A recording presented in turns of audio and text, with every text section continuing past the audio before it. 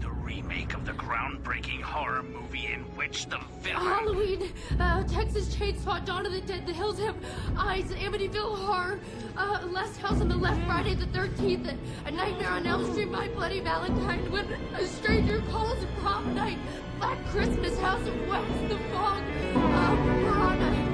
It's one of those, right? Right?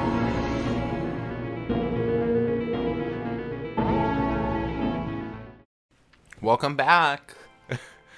Alright guys, so to start this off, I just want to say that, like, I really thought I was getting my shit together in this season and being a bit more, like, on time, and it just has not worked out. But I'm not giving up on this, though.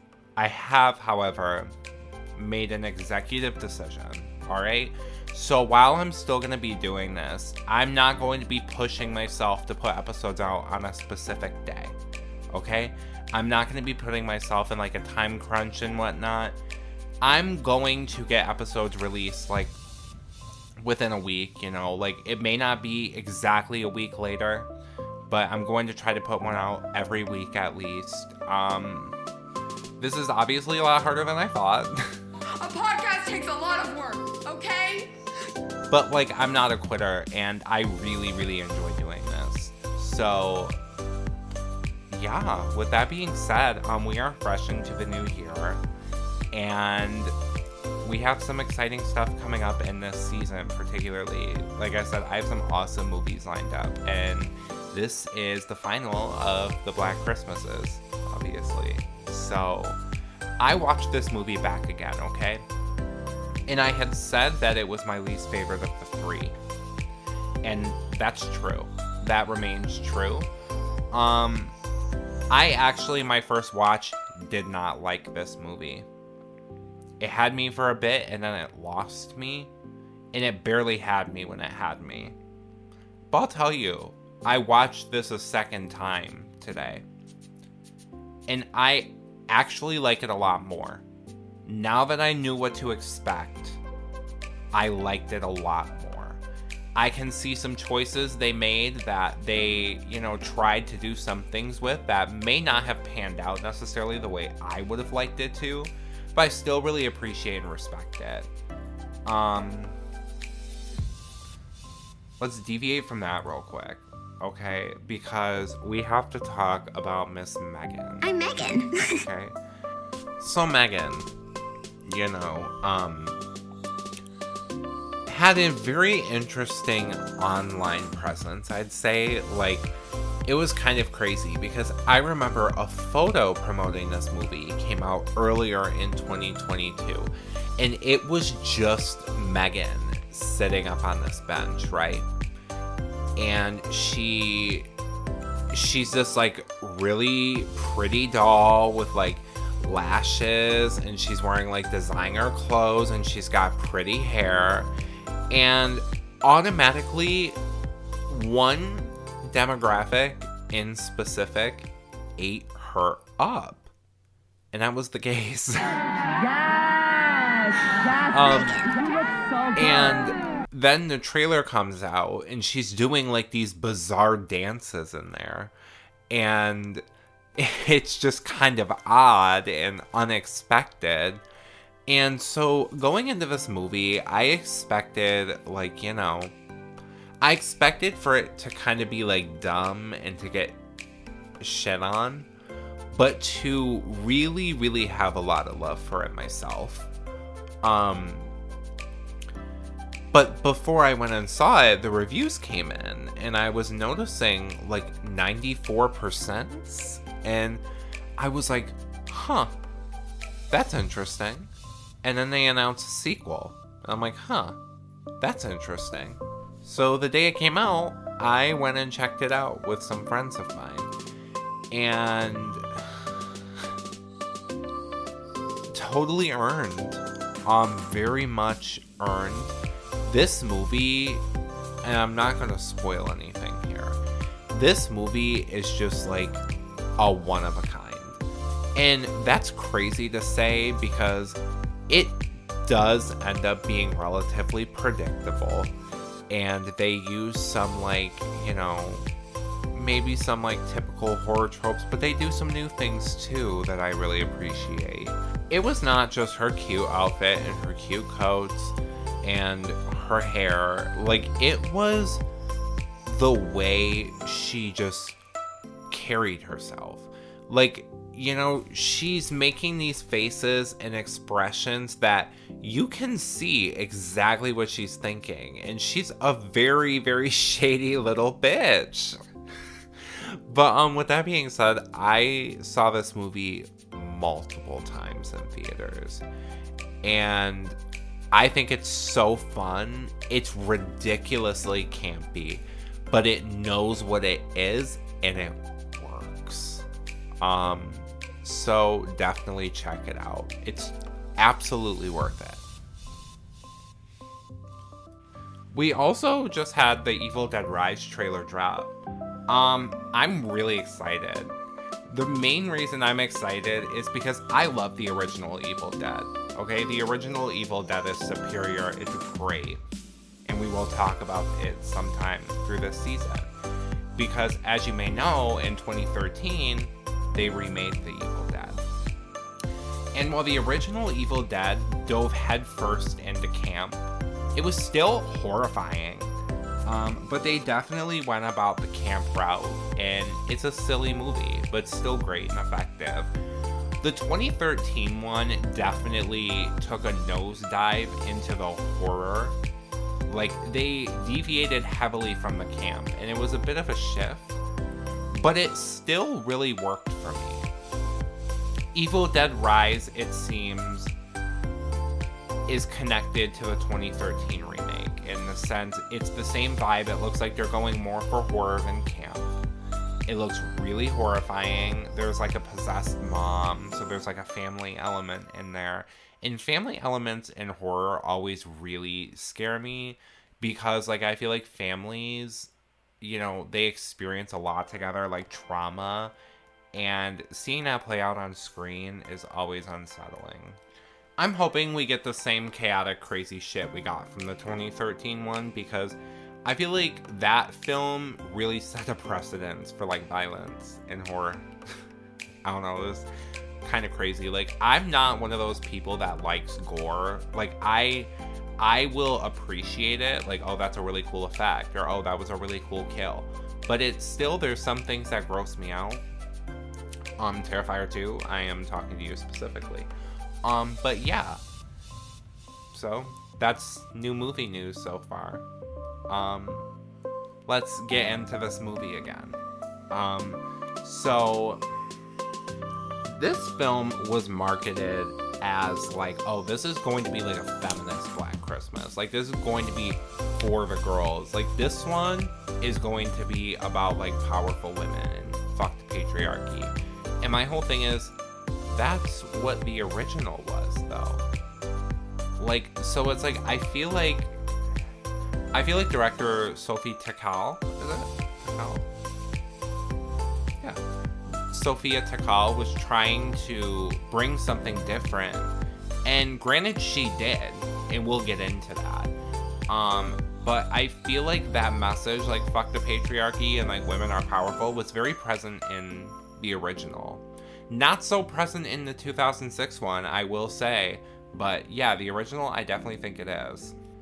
Another thing is this film was marketed horribly. I think people expected one thing from this and got something completely different. Low-key, the trailer kind of spoils the end of the movie a little bit. And also, I didn't see much promotion for this at all when it came out. So, that's a bummer. Another thing that is going against this is it's a PG-13 horror movie. There is a market for PG-13 horror movies, okay? And that is usually teenagers. Like, kids who are like, oh, I want to go see a slasher, but they're not ready for something intense. Like Terrifier 2. I personally will say myself, I'm guilty of judging PG-13 horror movies. There will be times I'm scrolling through Netflix or HBO Max, Amazon, whatever, like looking for a scary movie, and I'll find one that's like sounds good.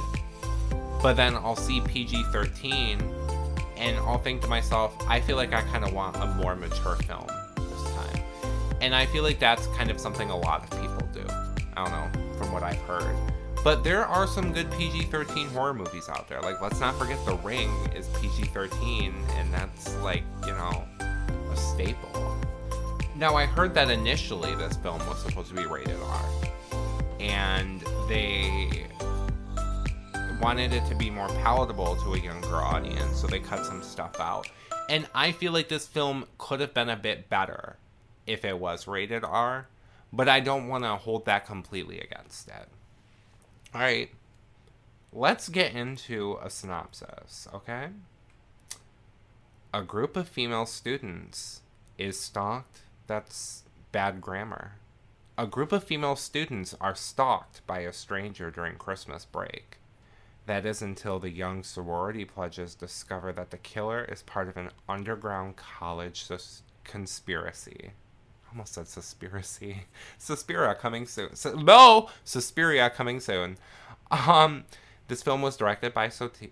Wow, I can't talk. This film was directed by Sophia Takal, written by Sophia Takal, April Wolfe, and Roy Moore. Now, Roy Moore also also participated in the 2006 screenplay and the original screenplay. Did I get that right? Yes, he was also a writer on the original Black Christmas. And for our cast, we have Imogen Poots as Riley. I think we all kind of know Imogen Poots from something. She's one of those girls who, like, you see and stuff and you're like, oh, her, cool. I really like seeing her and stuff. We have Aleyse Shannon as Chris. We have Lily Donoghue as Marty. Brittany O'Grady as Jessie. Brittany O'Grady, you may know from season 1 of White Lotus, and she was Paula. For those of you who know, you know. Paula, we still have beef for that stunt you pulled at the end of the season. I didn't forget.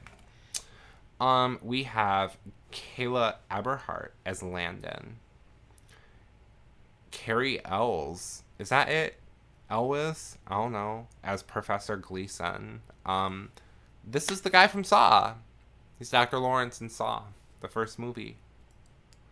Simon Mead as Nate. Madeline Adams as Helena. Is it Helena or Helena? I don't know. I feel like it's pronounced both ways. Natalie Morris as Fran. And that's pretty much it. Alright, so let's dive in. We start off at the sorority house, and they are having a Christmas party. They're all kind of talking. They're like, where's Lindsay? And one of the girls, what is her name? They don't really say her name, and you don't really find it out until later. I believe it's Una. She calls Lindsay. She's like, hey girl, where are you? And Lindsay's like, oh, I'm just leaving. She's at, like, the library. And she's walking out. And Una tells her, like, are you coming back? And Lindsay says, no, I'm meeting with my grandma. Like, I told her I'd be there for dinner. And Una was like, damn, that sucks. I'm your Secret Santa. And she's like, what'd you get me? And Una was like, oh, well, let's just say, like, you won't need a man anymore. Or something along those lines. So, she got her a vibrator. I think that's a perfectly fine present. But they end the call, and Lindsay proceeds to walk home by herself. It's nighttime. And this man on his phone comes up behind her, and he's, like, walking behind her. She receives a message on an app called Yip Yap. And it's the pig and the cat emoji. Or maybe it's the tiger. And she's like, what the hell? And then she gets another message. And the message says, what do a Christmas ham and a sorority girl have in common? They both squeal before they die. This is really creepy. Really uninventive as well. Like, very, very incel behavior. But she's freaking out. She's very scared. And again, this guy behind her is on his phone, walking behind her. This is where we give Lindsay the props, because she's a smart girl, okay? She's holding her keys, and she puts one of the keyblades, oh, so Kingdom Hearts. She puts one of the keys in between her fingers, and she's ready to shank with it. However, when Lindsay turns around to be on the defense, this man has veered courses, and he walks across the street. So he wasn't even following her. And Lindsay's kind of collecting herself for a moment. You know what? I should probably mention, too. The name of the account that messaged her is Calvin Hawthorne. And the photo is like a bust. It's like a bust of a man. But yeah, Lindsay is kind of like calming herself down. She turns around and there's like a hooded figure standing right there. She starts to freak out and she starts to run away from him.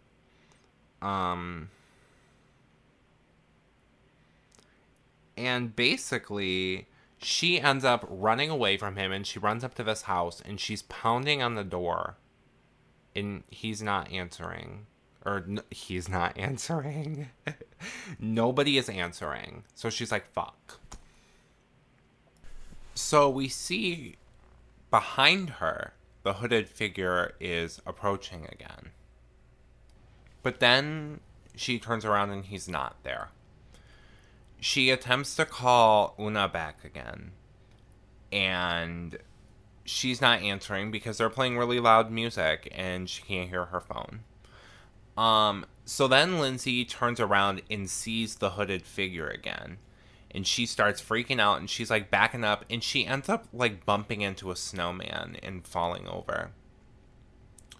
But she's able to get herself up and run to the next house. So she pounds on the door. Finally, the porch light comes on. The door opens.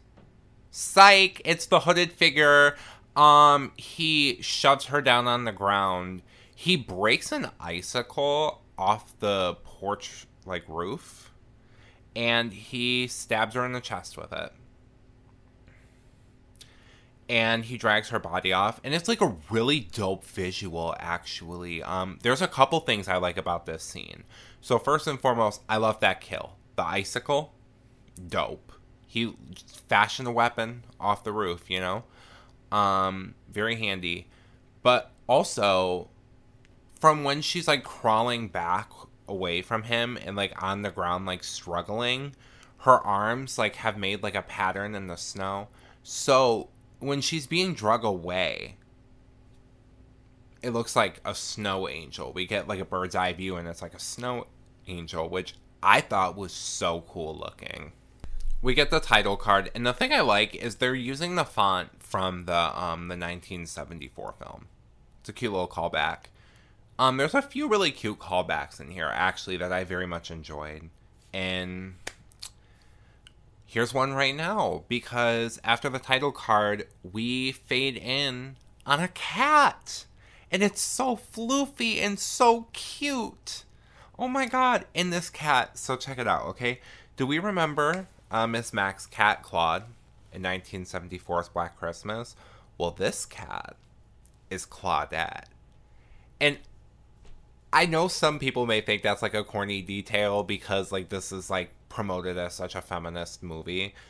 But like, I don't know, I think that's so cute. I love the name Claudette for her. She looks like a Claudette. But Claudette hops up on Imogen. She hops up on Riley's bed and she starts licking her face and whatnot. And Riley gets up and gets dressed. She looks a little like doom and gloom. She looks a little like disheveled almost. Like she's gorgeous as Imogen Poots, but like she just looks like she's all out of sorts. So she's getting dressed, and her sorority sister, Fran, throws open her bedroom door, and she goes, I have a final in 10 minutes and I can't find my diva cup. Luckily, Riley has another one and she tosses it to her and she's like, thanks. Riley leaves the room and she is met by her sorority sister named Helena. Okay? I think it's Helena. Again, it could be pronounced Helena. I hear it pronounced as both. And at this point, I'm really not sure and I think it's too late to ask. But she meets up with Riley in the hallway and she's like, oh my god, Chris posted this video of you singing, and shows her the video, and she's like, oh, you should be singing tonight at the talent show instead of me. And Riley's like, I'm good. Like, I'm not trying to do that. We get this vibe that she just does not, because this is taking place at a frat house. She does not want to go to this frat house. But Helena's like, girl, like, you know, we also get the vibe that, like, Helena and Riley, I almost called her Imogen again, Riley are, like, really close. They seem to have, like, a very tight-knit bond. So Riley is sitting in class with Marty, and it's, like, this literature teacher, I guess. And this is Professor Gleason. And he is talking about this, like, really bullshit, like, completely disgusting theory about, like, women, like... Men, bonding together, invented culture as a defense against female nature. Sky cult was the most sophisticated step in this process. For its switch of the creative locus from earth to sky is a shift from belly magic to head magic. And from this defensive head magic has come the spectacular glory of male civilization, which has lifted woman with it. The very language and logic modern woman uses to assail patriarchal culture were the invention of men. Now, who here can tell me what they think this writer is trying to suggest? So, Professor Gleason asked the class, like, what do you think the author was trying to say by that? And, like, a bunch of people raised their hands, and he picks out Riley. Let me tell you something, I can't fucking stand when teachers do that. Like, I don't really care about the aspect of, like, oh, well, you should be paying attention. First and foremost, I don't want to be here. Like, that's how I was in high school. Like, I don't want to be here. And I wasn't there a lot of the time. Second of all, there's this thing called social anxiety, and situations like that will ruin someone's entire day. So, like, maybe don't pick on somebody who is actively trying not to speak out loud. But Riley's, like, well, I think he's trying to say that women think with their instincts and men think with their brains, and that, like, women live in men's world, you know, like, it's not the other way around. And Professor Gleason, he's like, well, what made you think the author was a man? He reveals that the author was a woman. Okay, pick me. But yeah, just embarrassing her in front of the whole class, fucking asshole. After class, we see that another one of the sorority sisters, Chris, is out with a petition asking people to sign it. She wants Professor Gleason fired. And you know what, Chris? Me too. She ends up meeting up with Marty and Riley, and they're walking together, and she's talking about how apparently she is having people sign this petition because she had Gleason's class, and she challenged him, and she asked, why are all the authors white men?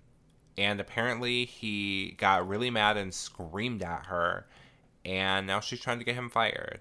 I fully support this. I will tell y'all now, this is one of the only decisions of Chris's I support throughout this entire film. Because, Lord, Chris. Chris is like an activist girly. So, like, she's definitely, like, you know, fighting for women's rights, fighting for all the right things. But, like, I feel like she just has the wrong, like, approach. But she's gotten, like, 50-some people to sign this petition, so, like, it's looking good for her. We also find out that Chris had the bust of Calvin, the founder of the university, removed. She had a petition signed to remove it. Basically, the guy was a shitbag and shouldn't be honored. So good for her. Riley has to go to work at the coffee shop. And Chris and Marty come with her. And they're kind of talking in the coffee shop. And Marty's like, why do you care so much about this? And Chris is like, because I need to take him out. He's part of the problem. And Riley's kind of staying uninvolved. And Chris is really annoyed because these girls haven't signed the petition yet. And Chris turns to Riley and she goes, you of all people should want to sign this. Knowing what happened to Riley, fuck you, Chris. Fuck you for real. Because who are you to make that decision? Who the hell are you to make that decision for her? How she should feel. Ugh. Disgusting. But then Q and Landon, who steps in, he's been overhearing and he goes, I'll sign it. Riley's kind of like looking at him like, I think she kind of thinks he's cute. But,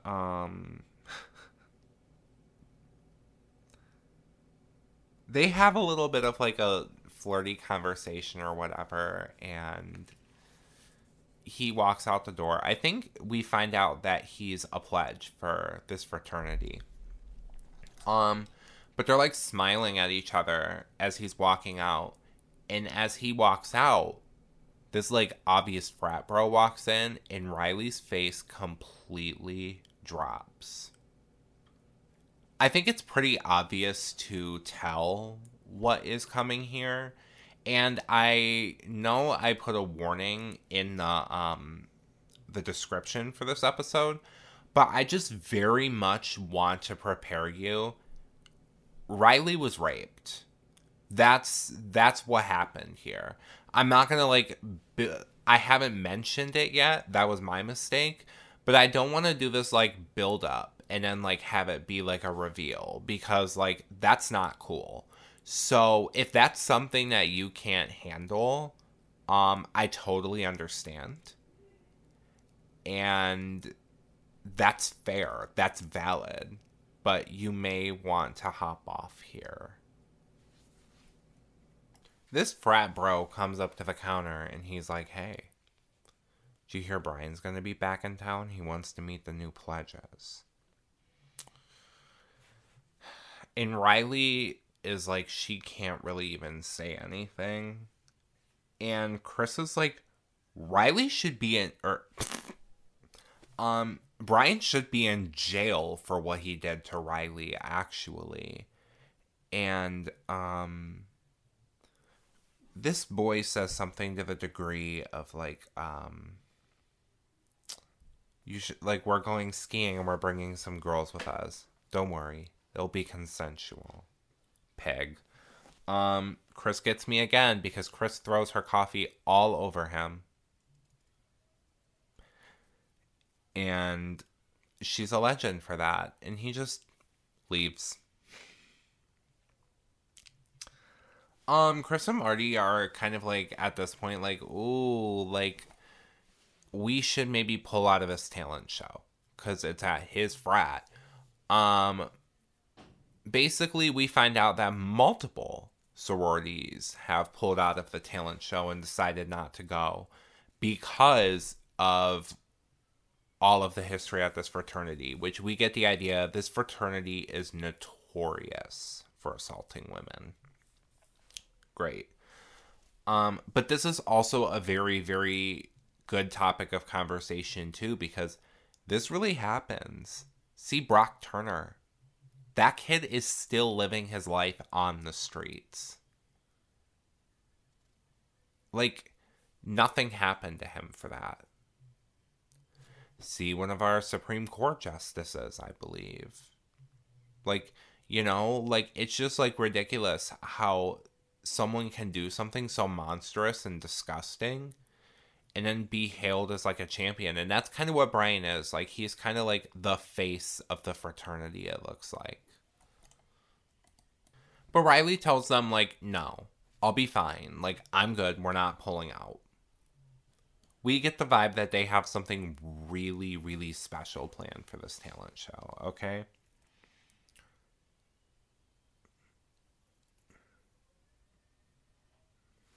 Yeah. So later that night, they're at the frat house. And, Marty, Chris, and Jessie, who I haven't introduced yet. We saw her in the movie, but her scene was, like, very minimal and not really, like, I kind of skipped over it on accident, but, like, also nothing really happened, so oh well. Jessie is, like, kind of the dumb girl.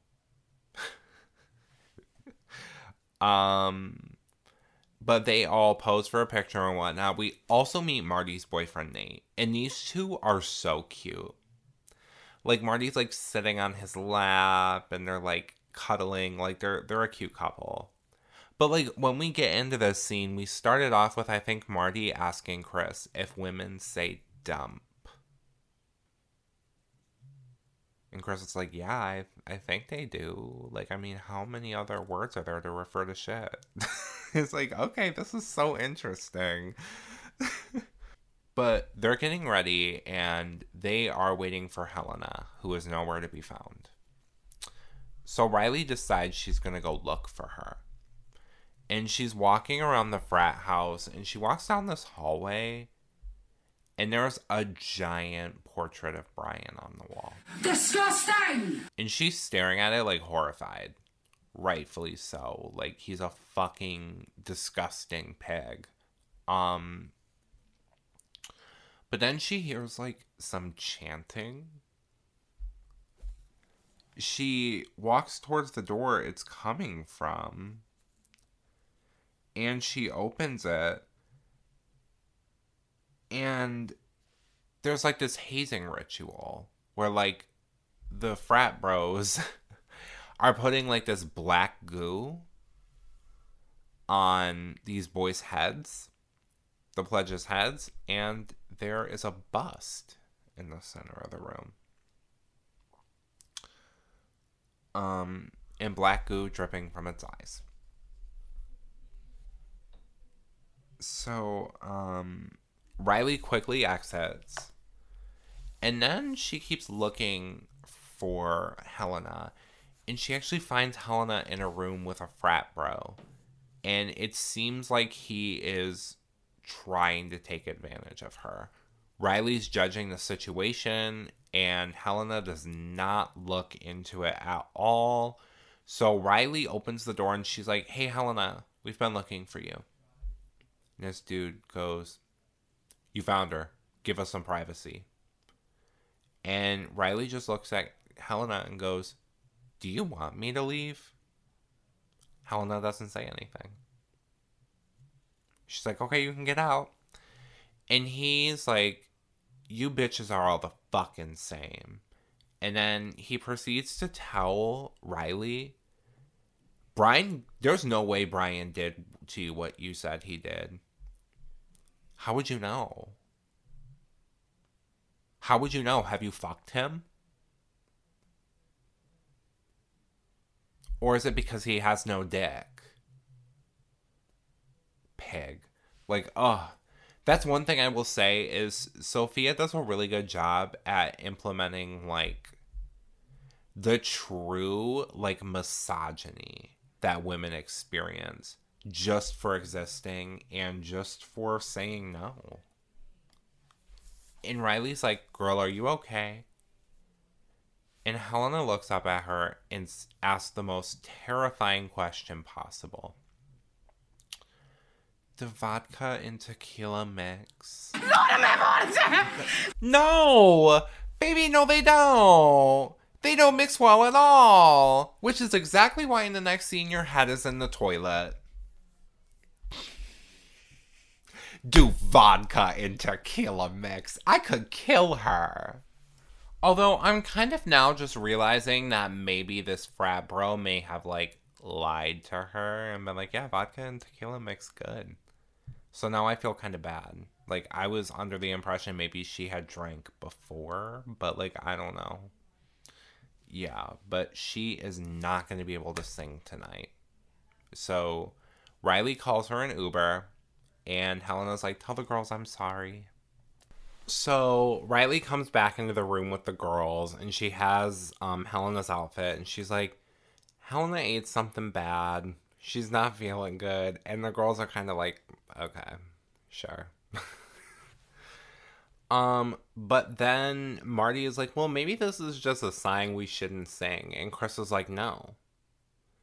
And Riley automatically gets it. Chris wants her to sing. Don't make me sing. And Riley's like, absolutely not. Brian's here. Like, I'm not going out and doing that in front of him. And Chris is like, look, you coached us. You know the choreography. You can sing. Like, you have to do it. And she goes like, Jesse, back me up here. Jesse is like staring off. And she looks up. And Jesse goes, I'm sorry. I wasn't listening. What do I say? Kristen proceeds to tell Riley that she can't just sit on the sidelines forever. Who are you to make that decision, though? I'm gonna take this moment to get into my core issue with Chris, okay? Chris is like an activist. That's cool. You should definitely fight for equal rights. You should fight against misogyny and oppression and all of that. And those are, like, details I really admire about her. The problem I have with Chris is the fact that she is asserting herself in a situation that really has nothing to do with her. You did not experience what Riley did. Riley experienced what Riley did. So her reaction to it is valid. Her healing time may take longer than you think it should. But, like, the fucked up part, too, is, like, this is the one issue I have with Sophie's writing here, okay, is because I think throughout this movie, Chris is supposed to be the tough love friend and be a bit abrasive, but, like, she has the best interest in heart, but she's really mean. Like, she's not, like, really even giving Riley the chance to be like, hey, girl, I'm not ready to do this yet. But they all go out on stage. And Riley sees Brian in the crowd, and she freaks out. Landon's also in the crowd. And the girls begin to do their routine, okay?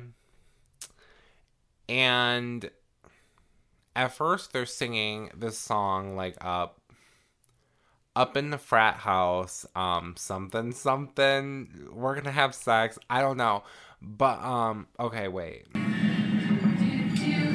Up in the frat house, me and you know what I'm there to do. We're drinking and kissing. What comes next? You and I have SCX. I didn't know, ho, ho, ho. I didn't know, yes, up in the frat house, one true fact. And that is that I got attacked. Up in the frat house, shit went down. And I'm telling everyone in town, I didn't lead you on for goodness sake. I couldn't have 'cause I wasn't awake. There's a little bit of it. But basically, Riley obviously steps out and she sings that last part. She's like saying what happened. They're like, sing? they all sing together, they're dancing. The girls in the crowd are loving it, eating it up. Brian looks terrified, and all of the dudes are booing them and throwing shit at them. But, like, this performance was slay, okay? Because, like, that takes balls, and I actually really like this, you know? Like, even though I don't agree with the approach Chris took and kind of being like, you should want to do this out of all people. Like, you should do this because, like, he's here and you can stand up to him. Like, I do like that Riley got to do this because I feel like this was kind of a release for our girl. But they finish their performance and they run out. They all run out of the frat house and they're walking home. They're like all hyped up. And we hear, "Hey, Riley." And Riley turns around and Landon is standing there and she comes over to talk to him and he's like, "Hey, I really like what you did in there. I thought it was super cool. That takes a lot of balls and I thought it was awesome." I'm like, oh, you're such a king. Like, you're such a good man. Like, but then Riley asks him, like, why now? Like, why are you into me now? Because, like, you came into my coffee shop all the time and never said anything to me. And Landon is kind of like, well, you know, I'm shy. And it's like, oh! The girls are going out, though. And Landon is invited. But, like, he says, no, I should probably get back.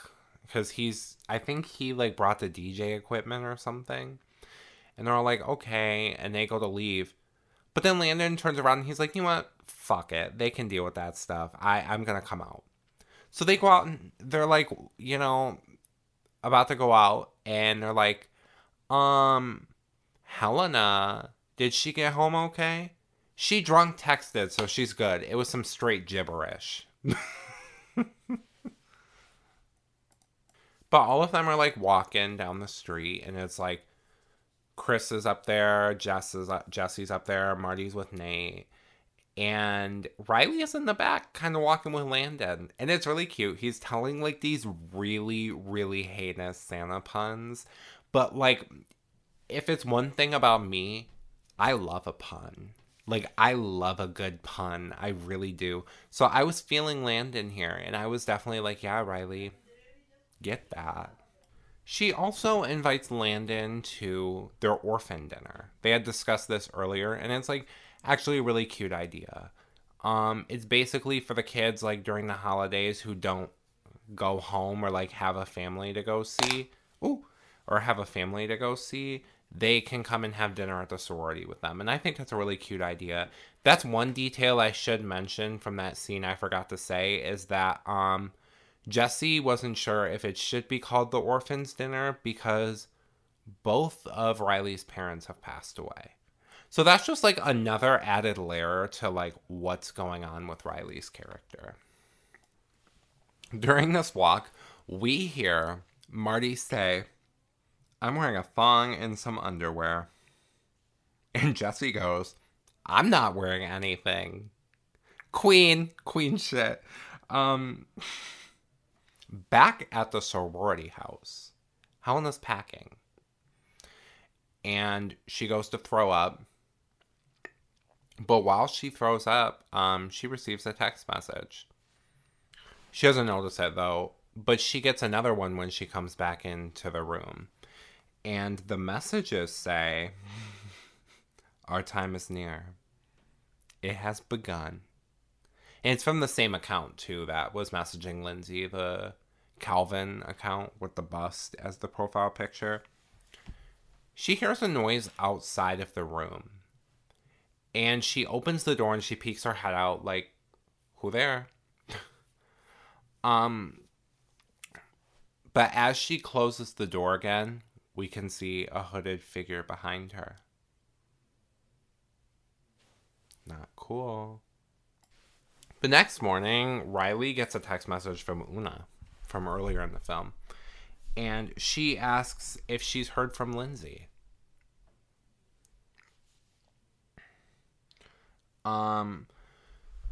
As she wakes up, Fran comes into the room and she's like, "Hey, I'm about to go out of town.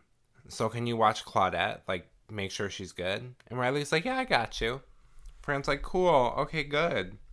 So Nate comes over and he's picking up Marty, Chris, and Riley, and they're going to get a tree.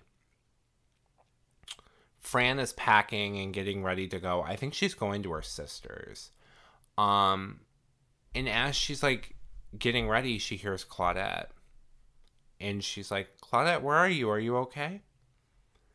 And she's, like, looking for her. And she makes some comment, like, if you don't come out, I'm never feeding you again. And she looks for her in the closet and in this one room.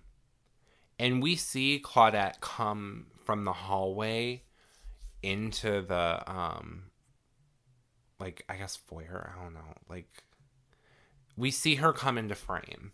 And Fran comes back and she goes, there you are, and goes to pick up Claudette. And as she's walking towards Claudette, the camera zooms in and a hooded figure comes up behind her and wraps a strand of lights around her neck and starts to choke her.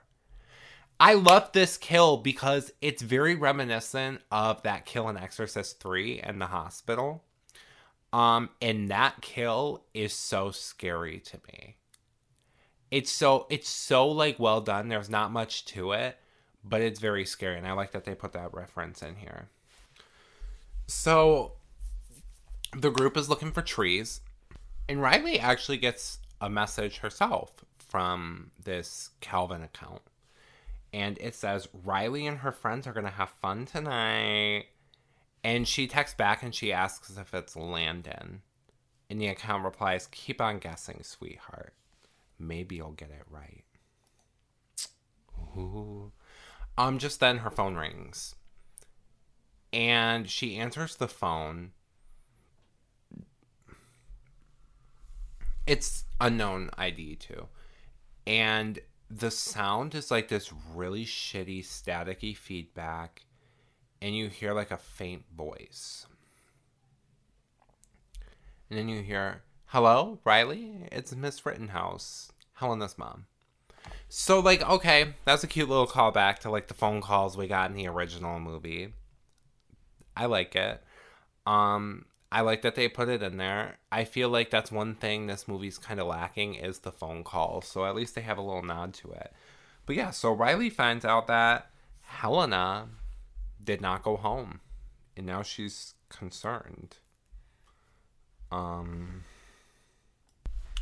So they get home. And they start to set the tree up. And Riley's, like, looking around for Helena. She tries calling her. She has an answer.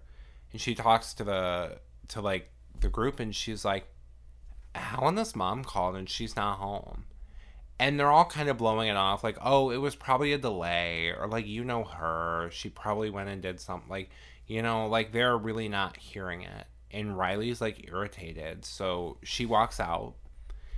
And she's walking down the street, and we pan away from her toward the house, and we see Fran's dead body, like, lying up on the balcony.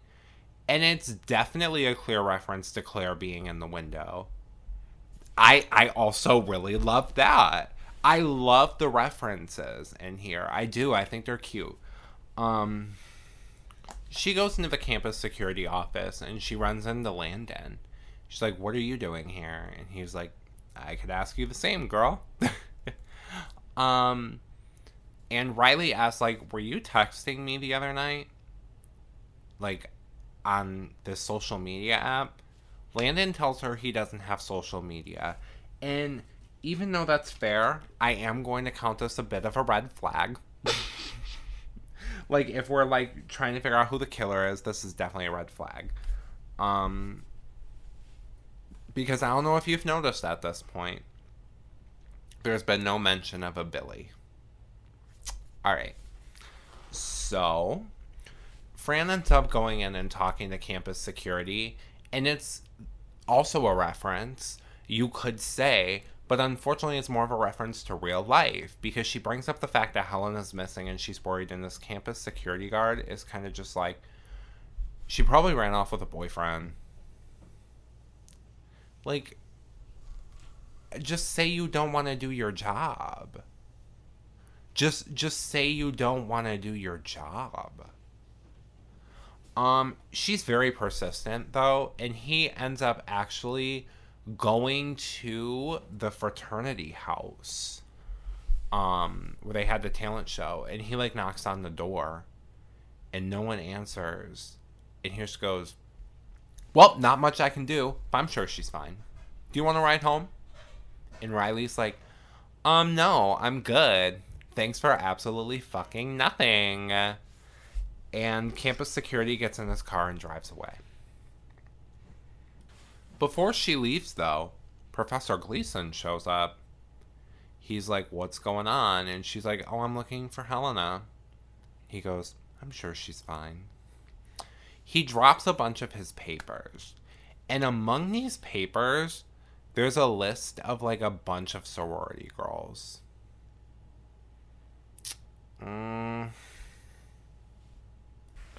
Professor Gleason also tells her Chris should remove the video. And Riley goes, what video? What video is it? That would be the video of the performance from the other night. That video. It's gained a lot of views and a lot of reactions. So back at the house, Marty, Nate, Chris, and Jesse are all hanging out. And Jesse wants to play this cute game. And she's like, what are your 3 favorite animals? Marty, you go first. And Marty says, okay, I guess like an owl, a bunny, and an ant. It's a very interesting choice, and also ants are insects, but I'll let it slide because her explanation is fair, and I really like it because Marty asks her why, what's the game? And Jesse's like, basically the owl is how you see yourself, the bunny is what you look for in a romantic partner. And Marty goes, not today apparently, because Nate's kind of acting like a dick. It's not like him. And the third one is what you look for in friends. And they're like, okay, so why an ant? And Marty says, actually, I'm just going to let her tell you because I like it. I don't know. I guess they're strong, and they're all kind of like one unit. And you can't kill an ant because they're all an extension of the others. That's really poetic. It's like a cute little hint as to the dynamic between these girls. Riley storms into the room like, Chris, what the fuck? And Chris is like, what? And she's like, the video? And Chris is like, oh yeah, it has hella views. Like, it's poppin'. And Riley's like, did you watch it? And Chris is like, I was there. Riley plays back this video for her, and you can hear Riley at the end saying, that's the last time Brian will rape another girl. Directly calling him out and exposing that fact to the entire world. And Chris is like, I'll just edit that part out. Jessie decides she's going to go and look for Christmas lights because when they fight, it stresses her out. And Chris is like really going in. Like, I thought the whole point of fighting frat boy rape culture was to call them out. And again, Chris, this is not your battle to fight. This was not your experience. Don't tell her how to react and how to feel. But Riley just loses it. And she's like, look, I can't deal with this. Like, I'm getting cornered by Professor Gelson. It's Professor Gelson, not Gleason. I'm getting cornered by Professor Gelson. Helena's missing. I'm getting weird text messages. And she keeps going. But then Marty and Chris are like, wait, hold on. You're getting weird messages. And she's like, yeah. And they're like, us too. They pretty much come to the assumption that Gelson wants the petition that Chris is having people sign dropped. And that they're like threatening the girls and like coming after them in order to get Chris to drop the petition. So upstairs in the attic, I think it's the attic, Jessie is looking for Christmas lights. And she opens up this trunk and she finds a strand. And she plugs them in and they don't work. And she goes, do Christmas lights expire? I love this girl. I really do. She puts the dead ones back, and she goes to plug in the other ones, and we kind of zoom in a little bit. And this is really cool, actually. The lights turn on, and we see one of the robed figures crouched right next to her. And Jessie screams. Back downstairs, Riley and Chris are still arguing, and Riley's like, this is all because of your stupid song. And Chris is like, my song? We did that for you. No, you didn't. No, you didn't. And the movie is not going to convince me that you did. They're going at it. And then all of a sudden, here comes Nate. Hello, welcome to the party. And Nate is pissed. And he's like, how did you expect them to react when you called them all out like that? Like, what if some frat guys got on stage and was like, oh, girls are all bitches and whores.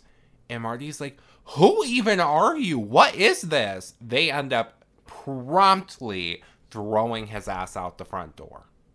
Something is up with Nate. So just then, Chris gets a text message. And it says, I will bring you to your knees. Marty gets a message that says, and you will beg for mercy. So, Chris replies back, and Riley's like, what did you say? And Chris says something about, like, I told him to come bite my ass and throw me on my mom's panini press or something like that. All of a sudden, something hits the lamp behind them and it just explodes. And they're like, what the fuck? A hooded figure comes out with a fucking bow and arrow. I don't think Billy has ever touched a bow and arrow. This is some different shit. Oh my god. It's in different areas. What the? But one of the arrows grazes Marty's leg, and she falls on Chris, and they all run. And they go, and they end up hiding in this closet. Marty is, like, pretty injured, and they're all kind of collecting themselves, and they're like, what the fuck was that? So in this closet, Marty's bleeding pretty bad, and none of them have their phones. And Chris is like, Riley, we need a phone. I'm gonna tend to Marty's wounds. You go down and get the phone, so we can call 911 and warn the other girls to stay away from the house. If you're such an activist, bitch, be active. Go down there and get the phone. Go down there and get the phone, Chris. Go down there and get the phone. But she doesn't. And let me tell you, Riley's like a bad bitch because she's like, I need a weapon. There's nothing in here. Let me just bust this mop handle over my knee and use it as a fucking stake? Like, okay, Buffy. So Riley sneaks downstairs, and she's, like, kind of hiding out from the killer and whatnot. And back in the closet, the girls are like, oh my god, Jessie. Where's Jessie? Like, we need to make sure she's okay. And Marty's like, girl, I can't go anywhere. And Chris is like, alright, I'll do it. So, Chris leaves the closet, and she goes up into, I think, the attic again. And she's coming up, and she sees Jessie, and there's Christmas lights wrapped around her. And she slowly approaches her, and she spins her around. And we don't really see because it's PG-13, but it definitely looks like something is lodged into Jessie's head. And she's dead. This really bums me out. I love Jessie. I feel like she was the one we got least of out of this group, and I love her. She was so cute. Riley is in the living room hiding behind this couch. And all of a sudden, Nate walks in and he's like, Riley, what are you doing down there? He came back because he doesn't know what came over him, but he wanted to come back and apologize to Marty. Unfortunately, Nate is talking at a normal volume. You know, he's using a bit of an outside voice, actually, maybe. And Riley's like, shut up, shh. And she's finally like, there's a killer in the house. Marty's hurt. I'm like, why would you say that? Nate tosses his keys towards her, but they don't really make it over to her. And he's like, get in the car. And he's like, come out here and face me. Come out here and face me. Pop, arrow through the fucking cheek. Damn. The hooded figure comes up to Riley and, like, shoves her into the wall. And he's, like, kind of, like, holding her there, like, intimidating her. And it's really creepy because he notices they're under the mistletoe. So then with his mask on, he starts to, like, kiss her. And it's just really uncomfortable, especially with what Riley has experienced. Like, it doesn't sit right with me. Riley sees a hatchet on the floor and she goes to dive for it. But he trips her. And he gets on top of her and he's like choking her out, essentially, I think. And she's like fighting. Well, Nate's keys are right next to her. And guess what she does? She takes those motherfucking keys and she jabs them into his jugular. And he's dead. Go Riley! Marty and Chris meet up with her and they all hug. Riley's like, we need to get Jesse. And Chris is like, no, girl. They hear someone approaching and they all start to like run away. And when they're running from him, they get to like the foyer by the front door and they notice there's another one there. And at this point, Marty picks up a hatchet off the floor and she's like, you made your point. Now leave. And she starts to like approach him. And the girls are like, Marty, get back here. Marty, get back here. Marty? And Marty yells at them to run. And she goes to swing at the hooded figure. And he actually ends up getting the jump on her. And he stabs her really good. And this makes me really sad. But then Chris and Riley run out of the room. And the hooded figure goes to follow them. Marty grips onto his leg and she's hugging it as tight as possible. Like, leave them alone. Like, no, I'm not going to let you hurt them. And he kicks her in the fucking face and sends her flying across the floor. Riley and Chris run into the kitchen. Chris grabs up a knife and they hide behind the counter. At the campus security office, the security guard gets a phone call that there was an attack at a sorority house. And he's like, oh, let me do my job. And he throws on his coat and he hops in his car and we see him drive off. They try to make their way out stealthily. The killer has walked through the kitchen at this point. And while they think they're getting past him, he jumps off the counter. He grabs Chris and he slams her face into the counter. And they get into a scuffle. Eventually, she stabs him through the head. And he falls to the floor. We see campus security is coming up to the door. But when he opens it, it's a completely different sorority. And it's Una's sorority. And guess what she is doing? Stabbing the fuck out of a hooded figure. And the officer's like, what the hell? Campus security is stabbed from behind. He's done. He was dispatched and he was dispatched. Maybe you should have did your job earlier, bitch. The lights in the sorority come back on, and Riley and Chris look over each other and realize they don't have blood on them. They have this black shit that looks like the stuff that was on the bust from earlier. Riley takes off the killer's mask and sees his pupils are huge. Like, his eyes are pretty much all black. And there's like a black goo circle on his head. His blood is black, and we have a supernatural element in this one. I'm going to be honest, and I'm going to say, this is where I start to deviate. This is where I start to kind of fall off and lose interest a little bit. The supernatural element kind of threw me off. I'll get more into detail in my final thoughts. So at this point, Chris is like, I'm gonna get Nate's keys. Okay, just stay here. She goes out into the foyer where the body with the key in the neck is, along with poor Marty. She's officially dead. And the girl, Chris grabs the keys and whatnot.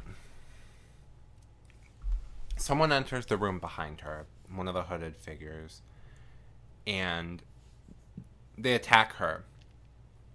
And Chris screams for help. And she's like, got the upper hand. She's like on top of the hooded figure, like with a knife, and he's holding her arms away. But he ends up gaining the upper hand and flips her over, and he's like choking her out. And Chris isn't looking good. But then Miss Riley comes up and throws a plastic bag over his head and starts suffocating him. A la Claire in Black Christmas. Another reference. Like, the references in this, oh, love it.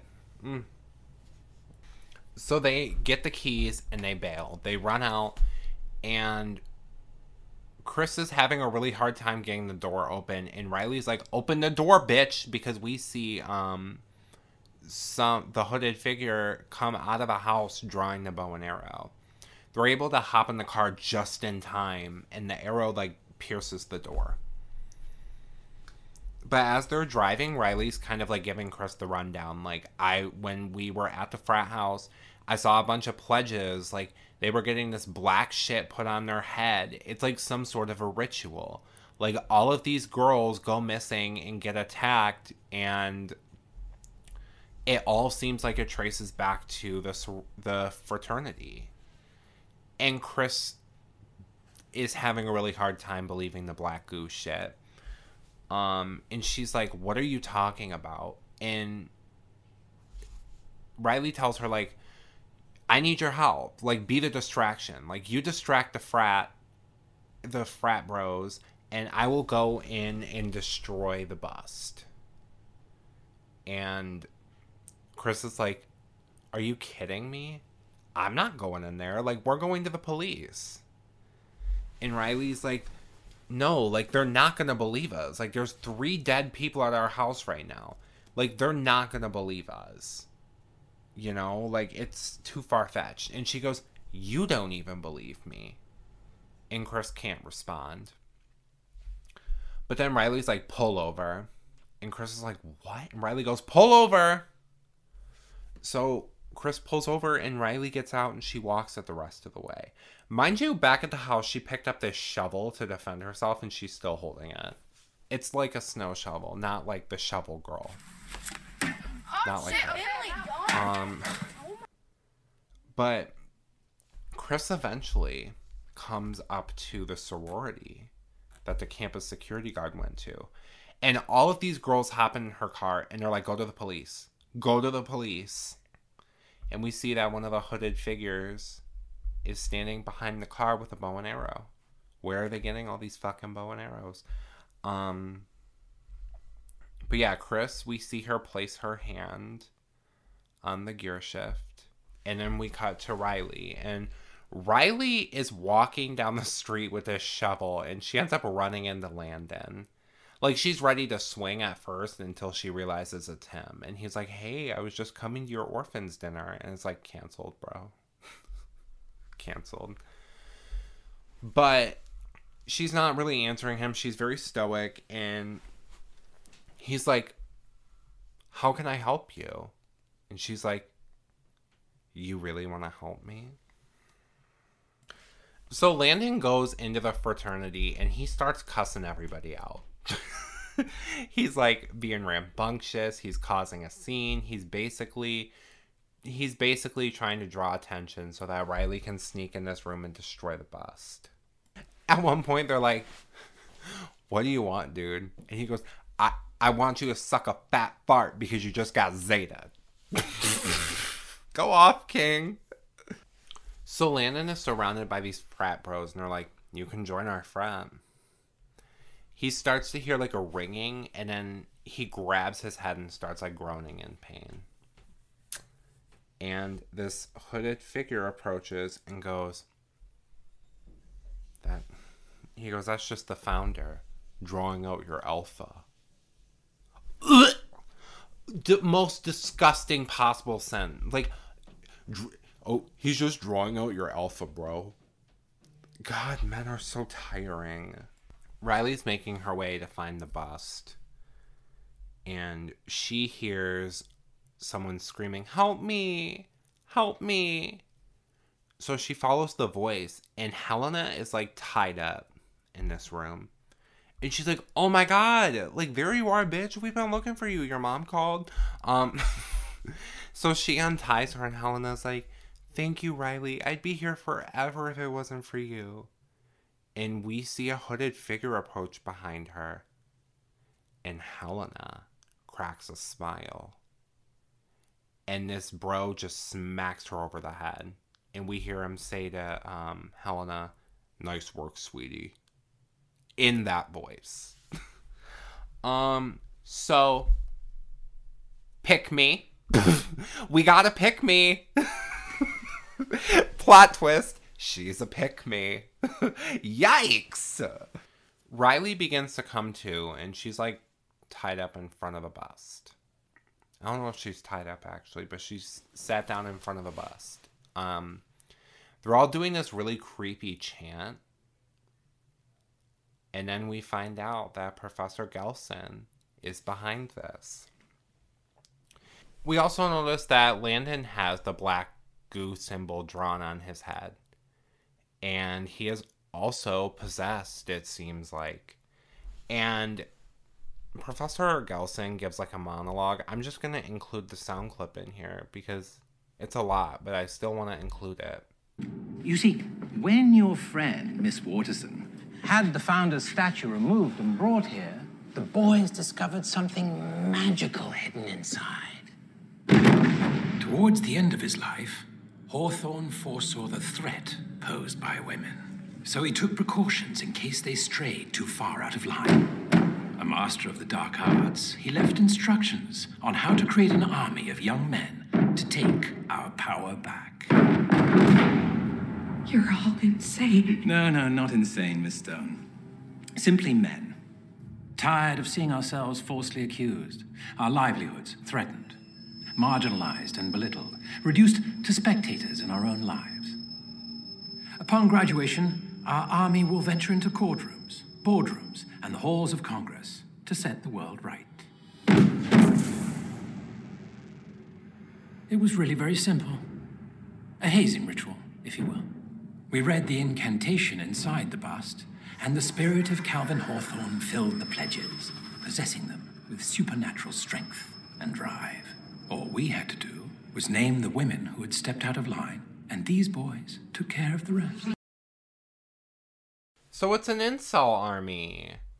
Woo! We love to hear it. We absolutely love to hear it. There's no power for you to take back because y'all literally can do anything and get away with it. Like, that's what's crazy is this is actually a really terrifying villain monologue, because it's real and it's true. These men really will be in courtrooms after doing heinous shit and getting away with it. They will be in power after doing heinous shit and getting away with it. We see it all the time, every single day, and it's fucking tiring. Okay? So yeah, this is a really effective and scary monologue, at least to me. I mean, you know, some men, even maybe some women, like a Helena, may watch this and be like, well, like, I feel like it's like, you know, being mean to men. And it's like, no, these are all things being said that are true. And a lot of internet men should watch that. But then Helena comes up and she's like, this is your last chance, Rye. We can make things right. Things have gotten, like, so crazy. Bitch, shut up. Shut up.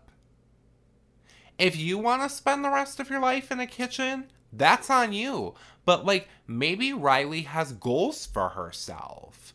And Riley's like, bitch, fuck you. You're a traitor. Like, how could you? I also want to point out, I neglected to mention, we see that, like, Fran's Diva Cup and some other things that belong to the sorority sisters are sitting on this table in the room. So these were, like, the offerings, I guess, for the girls. Helena tells her, like, you can still be a good woman. Or fucking grody-ass Brian comes out of the woodworking and goes, or we can bring you to your knees. Fucking dick.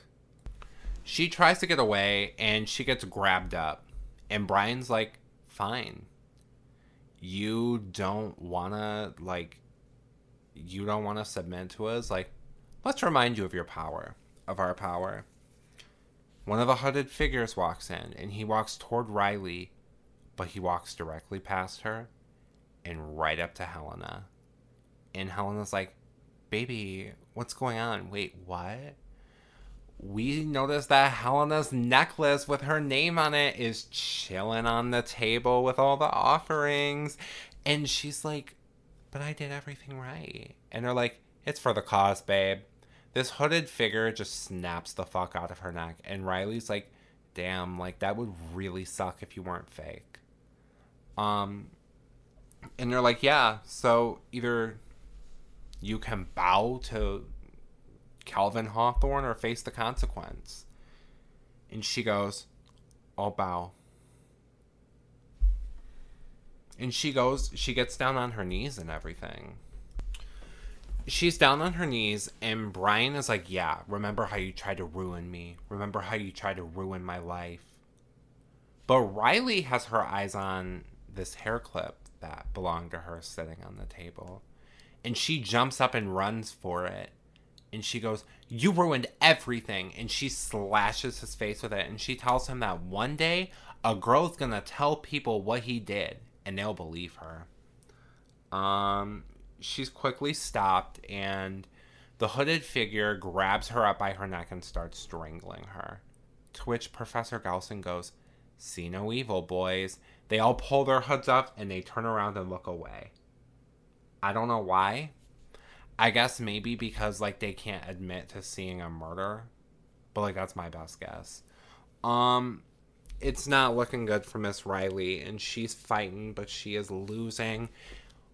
All of a sudden, the hooded figure is pierced with an arrow. And we pan back and see Miss Chris standing there with a bow and arrow, and she goes, you mess with the wrong sisters. She's accosted by these other sorority girls. They all have weapons. One of them has a Christmas tree star. Una has come with a fucking menorah. Like, iconic. And they all charge. And it's like Avengers Endgame. They're going at it, tearing each other apart. Chris is, like, beating people with the bow. Riley sees Brian and she's like, bitch, you're mine. She runs up and she does the Black Widow, like, jump up and beat you up type of shit. She gets tackled to the floor by him and pinned down. And while she's pinned down and, like, trying to fight, she's also having flashbacks to the incident and what he did to her.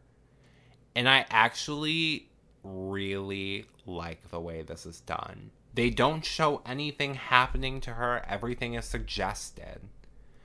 But it's kind of like with what happened, a really, really interesting depiction of, like, taking power over something bad that happened to you, taking control over it, and, you know, it's very empowering to me. Riley is actually able to get control, and he falls on his ass, and she gets the upper hand and just bonks his head on the fucking little step. And she gets up on there and she grabs the podium and lifts it up. And Professor Gelson is like, no, you can't do this. Women are tied to men. Riley's like, bitch, fuck you. She slams this bust down on the floor. All of a sudden, the frat bro that's, like, choking out Chris, like, blanks. And then Chris, like, elbows him and knocks him out. So, like, is the black stuff supposed to give you super strength, too? Is that what we're believing? I don't know. I'm a little confused on this. Maybe they're just all like, they felt the effects of the bust being destroyed. I can't tell you.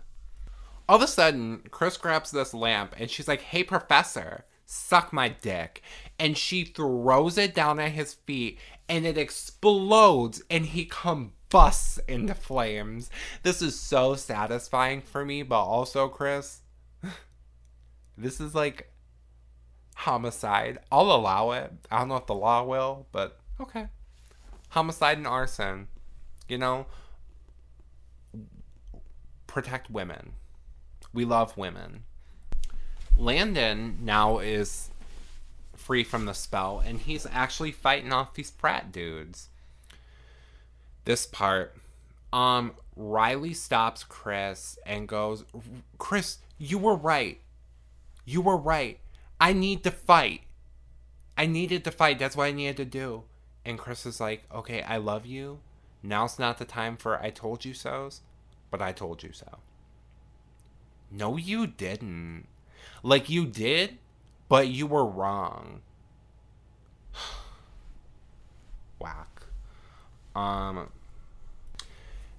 As the fire starts spreading, the sorority girls all run out. And Landon comes to, and Brian's actually following them, screaming like, please, I've changed. We can work this out. And they shut the door on him, and they're holding it shut as these fucking assholes are burning alive. So they're holding the door, and Landon's like, that was not me. I was possessed. And Riley's like, yeah, not the time for it, though. They actually end up blocking the door off with 2 oars. So it's like jammed. And then all of them run outside and they just watch as the house burns. And we fade out on Riley's face as the house burns down and she looks satisfied. And that's the end. That's the end of 2019's Black Christmas. Alright, so, as I said from the top, I did not like this movie when I first watched it. I actually really was angry after I watched it. But after this second watch, I can confidently say, this isn't a bad movie at all. Did they make some choices I don't agree with? Absolutely. But there were things I really liked. First and foremost, I loved the callback references. You know, I think like things like Fran being propped up on the balcony looking like Claire, the plastic bag, Claudette, like there were a lot of cute callbacks to the original movie where like if the original movie is near and dear to your heart like that, like even though this isn't exactly the same as the original at all actually, there's still little details in there that can make you remember it and be like, hey, that's cool. I know what that means. They took a very different approach here, you know, with the story, and that's, you know, fine. But what I really respect is the story being told through Riley's character. We see this girl who has went through a really traumatic event and hasn't fully healed yet. I mean, and that's fair. And just how the world around her kind of reacts and treats her. And it's messed up because we see even her friend, like, is putting her out of her comfort zone and kind of forcing her to do something she doesn't want to do. You know, I feel like the stuff with her and Brian was played very well. You know, he was a threatening figure, and looking at him terrifies me. He reminds me of a classic Brock Turner. One of those types. I also feel like they did a really good job at kind of painting a picture of, like, the incel. And, like, what these men's logic is like. And how disgusting it is. The idea that, like, men really believe that women can't survive without them. When men are too dumb to realize that they wouldn't be here if it wasn't for women. So, how about that? Let's get into my likes for this movie. As I said already, I love the references. I think they're so fun. I really love the performances in this movie, specifically from Imogen Poots and Lily Donoghue.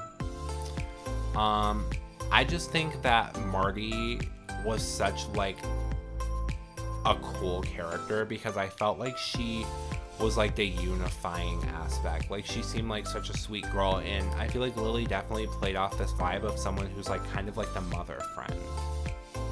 Like I know her. And Imogen's a wonderful actress. We already know this, but the way she conveys like all of what Riley's going through really gets to me.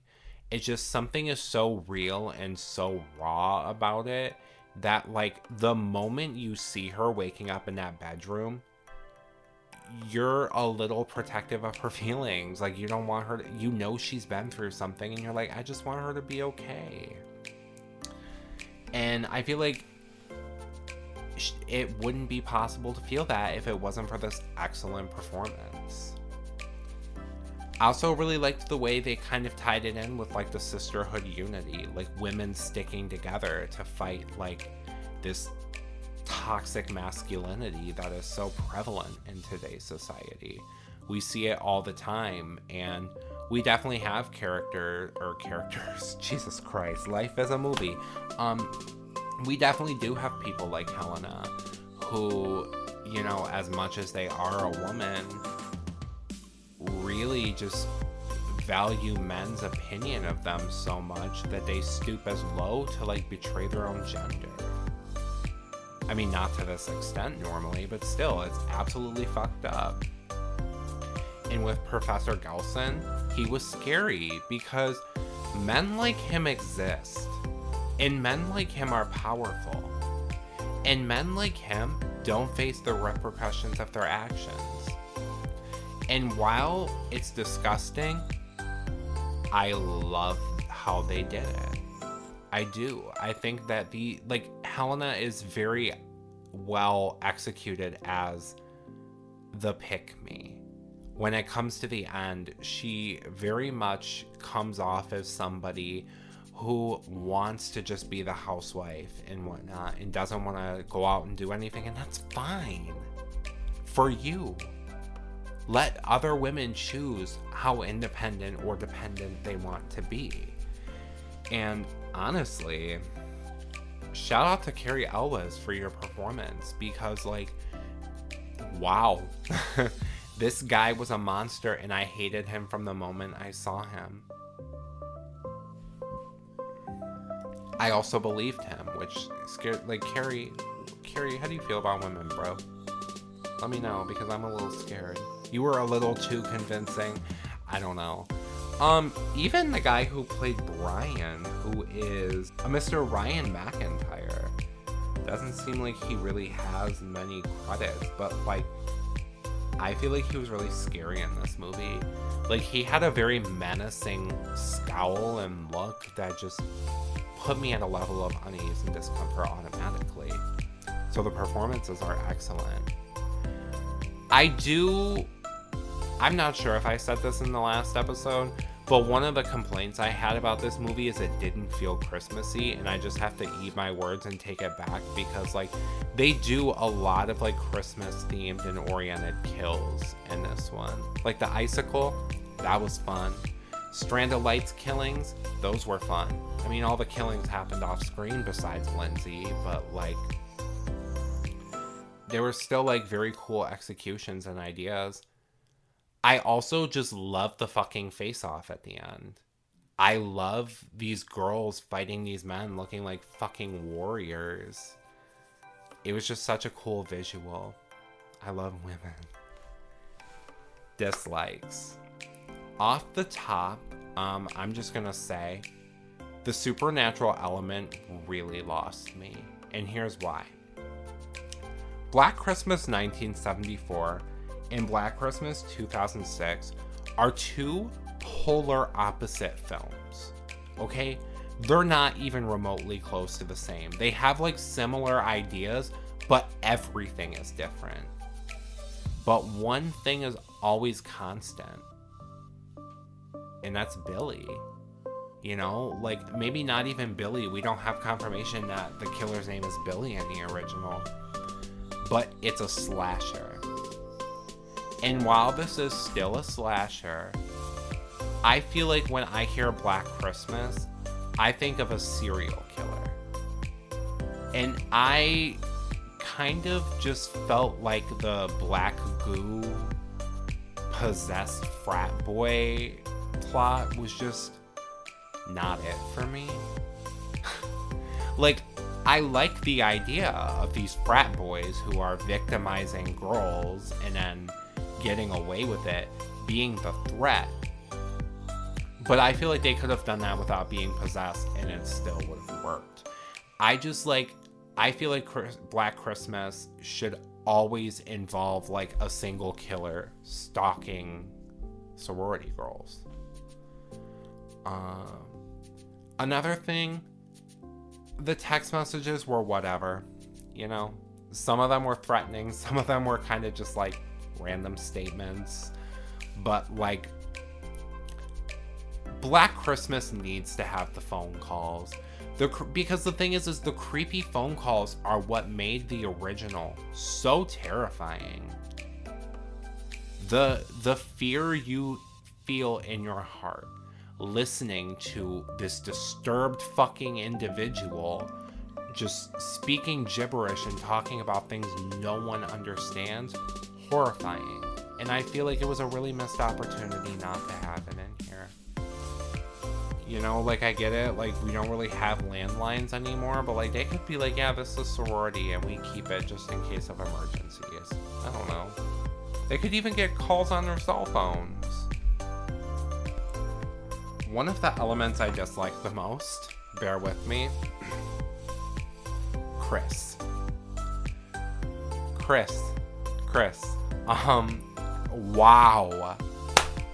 Wow. It's absolutely insane because, like, this should be a character we like. This should be a character we root for. But it ends up to me almost feeling like a right-wing person making fun of a social justice warrior and making fun of an activist and calling them out. But then in the end of the movie, Riley says she's right. And my thing is, she was not right. I don't like the fact that we spend this entire movie with Riley, okay? And we know Riley's trauma. We know what Riley's been through. Riley has had multiple arguments with Chris for pushing her out of her comfort zone, which is an absolutely valid critique. And Chris constantly doubles down, just in the end for Riley to be like, yeah, you were right. It did not feel cathartic to me. It felt anti that. It felt icky that in the end we get to find out that this person who's been nothing but pushy and nothing but dismissive of Riley's feelings and honestly apathetic, just for in the end to, yeah, you were right, Chris. I don't know. That specific element paints a really, really nasty message for me, and I don't like it. What I kind of get the vibe of from that is like, even if you are uncomfortable with facing something and you're not ready, you should step out of your comfort zone and do it anyway. That does not work for everyone. Okay, it's not that easy for everyone. And that's why it's really annoying that it ends up being like that. I would also just mention it's not a legitimate, valid dislike, but this movie initially was going to be rated R, and I really would have liked to see the rated R version and see what some of these kills are. Let's get into my favorite character. This is actually pretty challenging because, again, same thing with the last two movies. I'm stuck between two. because I love Jessie. I love Jessie so much, and I think Jessie's like so funny and so cute, and I would absolutely be her best friend in a heartbeat. I would probably date her in a heartbeat. She's beautiful. But I think I'm gonna give it to Marty. There was just something about her, like I said earlier, like she was such like the motherly friend, and she was such like a powerhouse character to me. Just like I felt her heart through the screen. Like I felt the love she had for her friends and her sorority sisters. And even at one point she's like, she says something really cute to the girls, and she's like, I know I hang out with Nate a lot, but I like it best when it's just the four of us. She risks her life to save her sisters because she cares about them so much. And these are just details I really admire about her, and it makes me really sad that she died. But it's, you know, it makes sense. I will say, I would much rather Jessie have been the final girl with Riley and Chris died earlier. Just saying. I'd even take Marty surviving to the end. But I will say Marty's death was like cathartic, I guess, because she was saving her sisters. Alright, let's give this one a rating. I'm going to tell you guys, I came into this straight expecting to rate this lower than a 5. I'm actually going to give this one a 6.5. It's not that much higher, I know, but I don't know. It did not get the best reception, I think. Definitely not. It's sitting at a 3.5 out of 10 on IMDb, a 1.9 out of 5 on Letterboxd, and a 39% on Rotten Tomatoes. I think it deserves a little better than that. I think I would enjoy this movie so much better if it wasn't called Black Christmas. And I know that sounds stupid, but think of it this way, okay? This was our Black Christmas remake of this, like, generation. And it's gonna be too soon to put out another remake for a very long time. And I just feel like there's so much more that could be implemented in the remake. Like, I think they should keep the first person POV. I think they should keep Billy, and I think they should keep the phone calls. They could do something fun with that. So now that we're at the end of the last Black Christmas remake, I'm gonna do some compare and contrast. And I'm kind of starting to think maybe it would have made more sense to do this at the end of the 2006 one, because there's not a lot to compare 2019 to the other two, but I can still do it. So let's start first. Cinematography. I'm giving this one to the original 1974. I just like the way it's shot. You know, there's a lot of like very tense scenes where nothing really happens, but just the image that's being focused on is horrifying. Furthermore, we don't get like any shots of Billy in full form. We really only get his eye. And what they do with these shots are so masterful. Honorable mention to 2006, just because I kind of like what they do with the lighting. It was very like of the time and kind of felt like I was watching the movie and like some like HD bootleg. But like also I like what they do with the camera in it. You know, I like the shots of Christmas decorations, and I like the looming shots on Christmas lights. Like, it's kind of a vibe, you know? Now on the score, I'm actually going to give this one to 2006. I like the use of Christmas music throughout this, and like the versions of these songs they choose are effectively like chilling. I really like the use of that version of Dance of the Sugar Plum Fairies. It actually is very creepy in that key. So like, I thought that was really, it scared me when I was a kid, and I would hear it on the TV spots and just like have chills. I don't know, I think it's great. And they put the Christmas songs, like the cheerful ones, in some questionable places. Like, we get We Wish You a Merry Christmas while Billy's mom is fucking his stepdad on the stairs. Just a very interesting choice. So I'm gonna give that up to 2006. Let's get into kills. This one obviously is gonna go to 2006.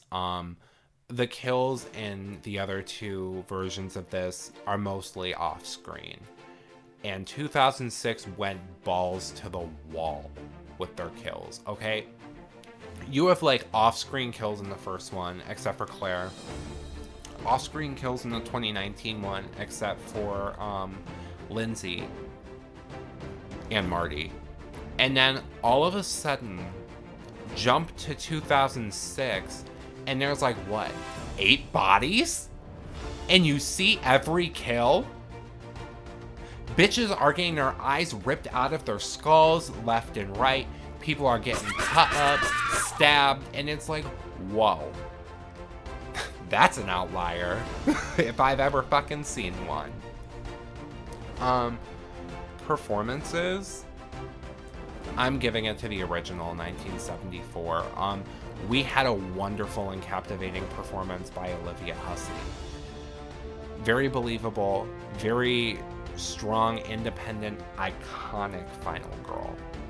Gotta give it up to her. She did great. And I just found out that Olivia Hussey and her co-star from Romeo and Juliet are filing a lawsuit against Paramount for making them do child nudity in Romeo and Juliet because they were 15 and 16. And you know what? Good. Good. This is also complemented by performances by Margot Kidder as Barb. Excellent. Like, amazing portrayal of her. I love Barb.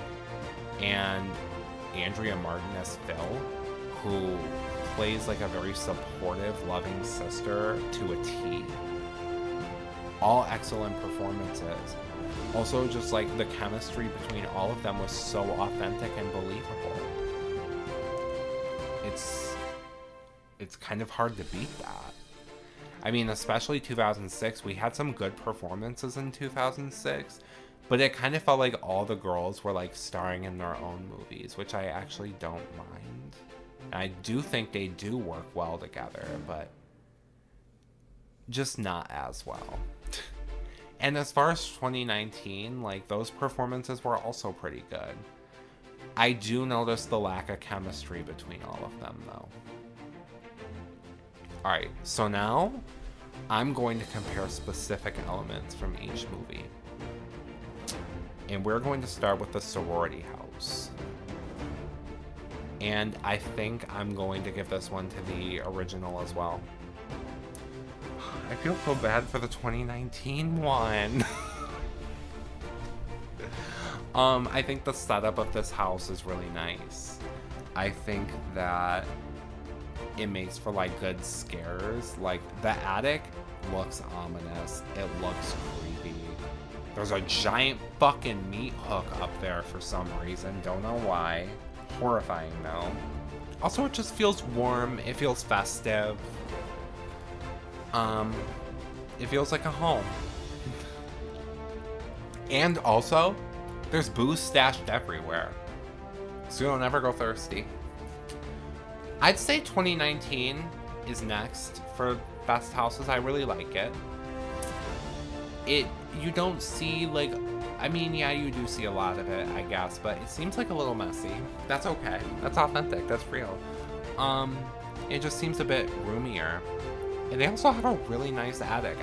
That's another thing. I wish they would have implemented the attic more. The attic is like a key part in both movies.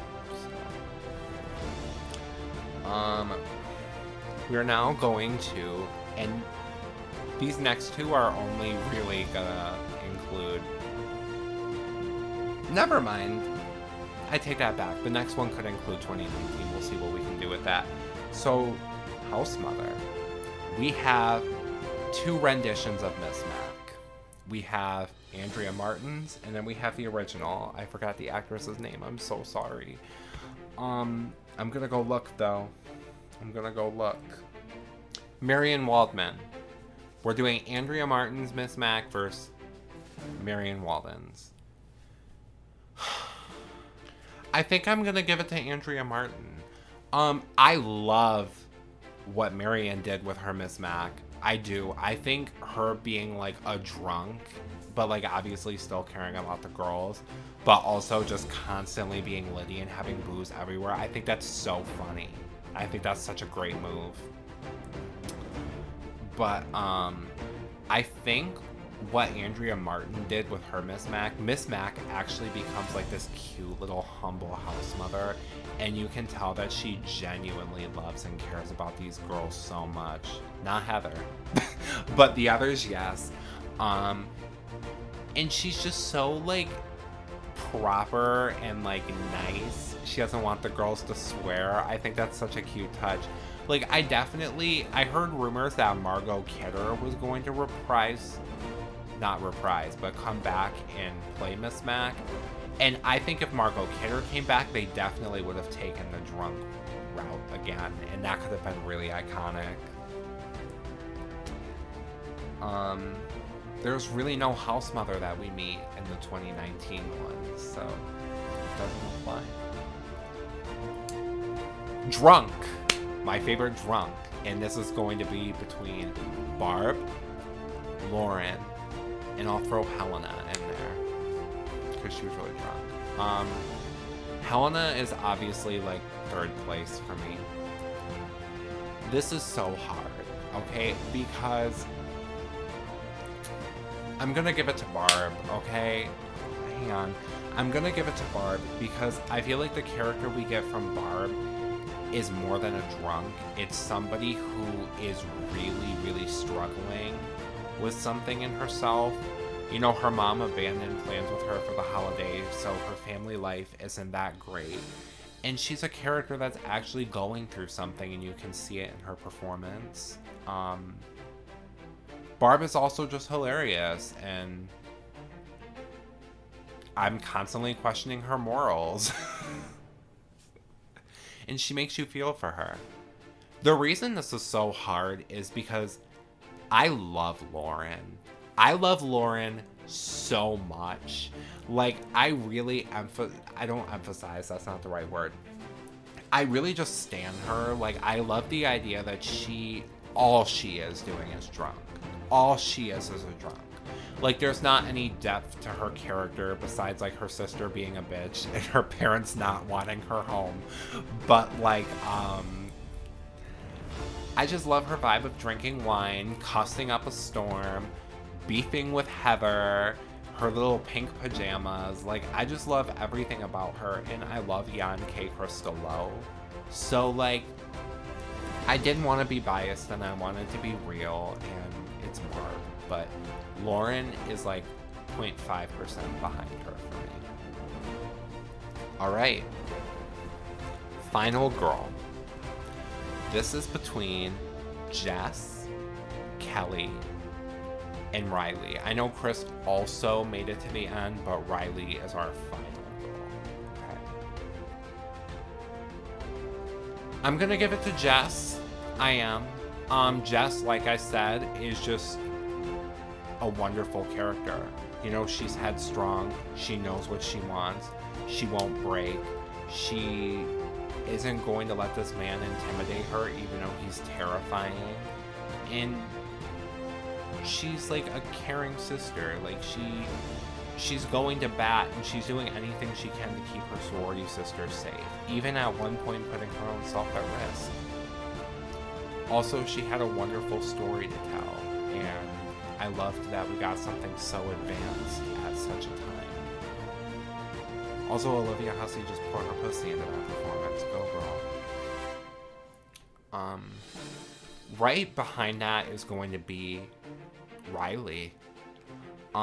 Same thing. I love the story that they had to tell about her.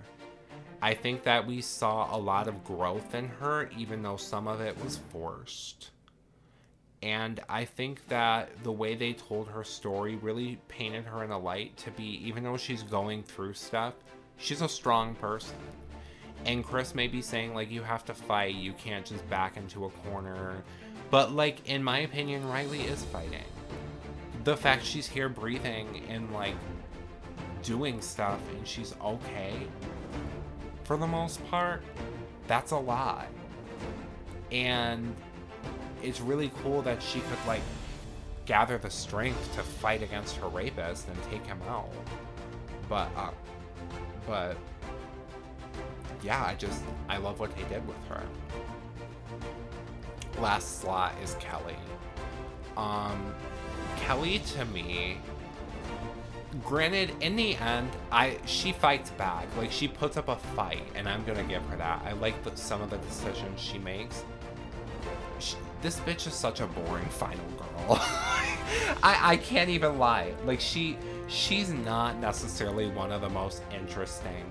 Out of the 2006 movie, she was like the last one I would want to see at the end. Like, I could see maybe Melissa, I could see maybe Heather, like, I could see either of those, but Lee even, but like Kelly really did not bring anything for me. Nothing at all. She was the only blonde, and that was her personality, so. Bummer. I'm just gonna really quickly rank them, which one I like the most. Last place is gonna be 2019, as I said. Second place, and let me explain my answer, I'm going to put the original. First place, I'm going to give 2006, and hear me out, okay? Because I'm gonna tell you right now, stop. I know. I'm gonna tell you right now, though. I've stated already, 2006 is not a good movie. Black Christmas 1974 is an amazing movie. It is 1,000 light years better. And honestly, better than most of the horror we get today. But 2006 was my first introduction to Black Christmas. It holds a special place in my heart. I watch the 1974 one every year, but 2006 I watch a lot. I think what it boils down to is while 74 is the better movie, 2006 is just batshit crazy, and you end up having a lot of fun with it. And I really enjoy fun movies. So this ranking isn't which one I think is better, because if we were doing that, then the original would be number one. This is me ranking, like, which ones I personally love the most. And it was very, very hard. Especially because I know it's not a popular opinion. Yeah, so if I didn't completely scare you away by putting 2006 over the original, I would love to see you back next week. We are going to get into 1981's My Bloody Valentine. And then after that, we have the My Bloody Valentine 3D. I have never seen the original, so I'm really, really excited to see what it brings, because I think the remake is decent. I also haven't seen that one in a very long time, though, so I could be remembering wrong, and it could be absolutely awful. Okay, thank you for listening. This has been so fun to do the Black Christmas movies. I find something special in all of these, and I hope you guys do. I hope you guys do too. Thank you for listening, and I will see you next time.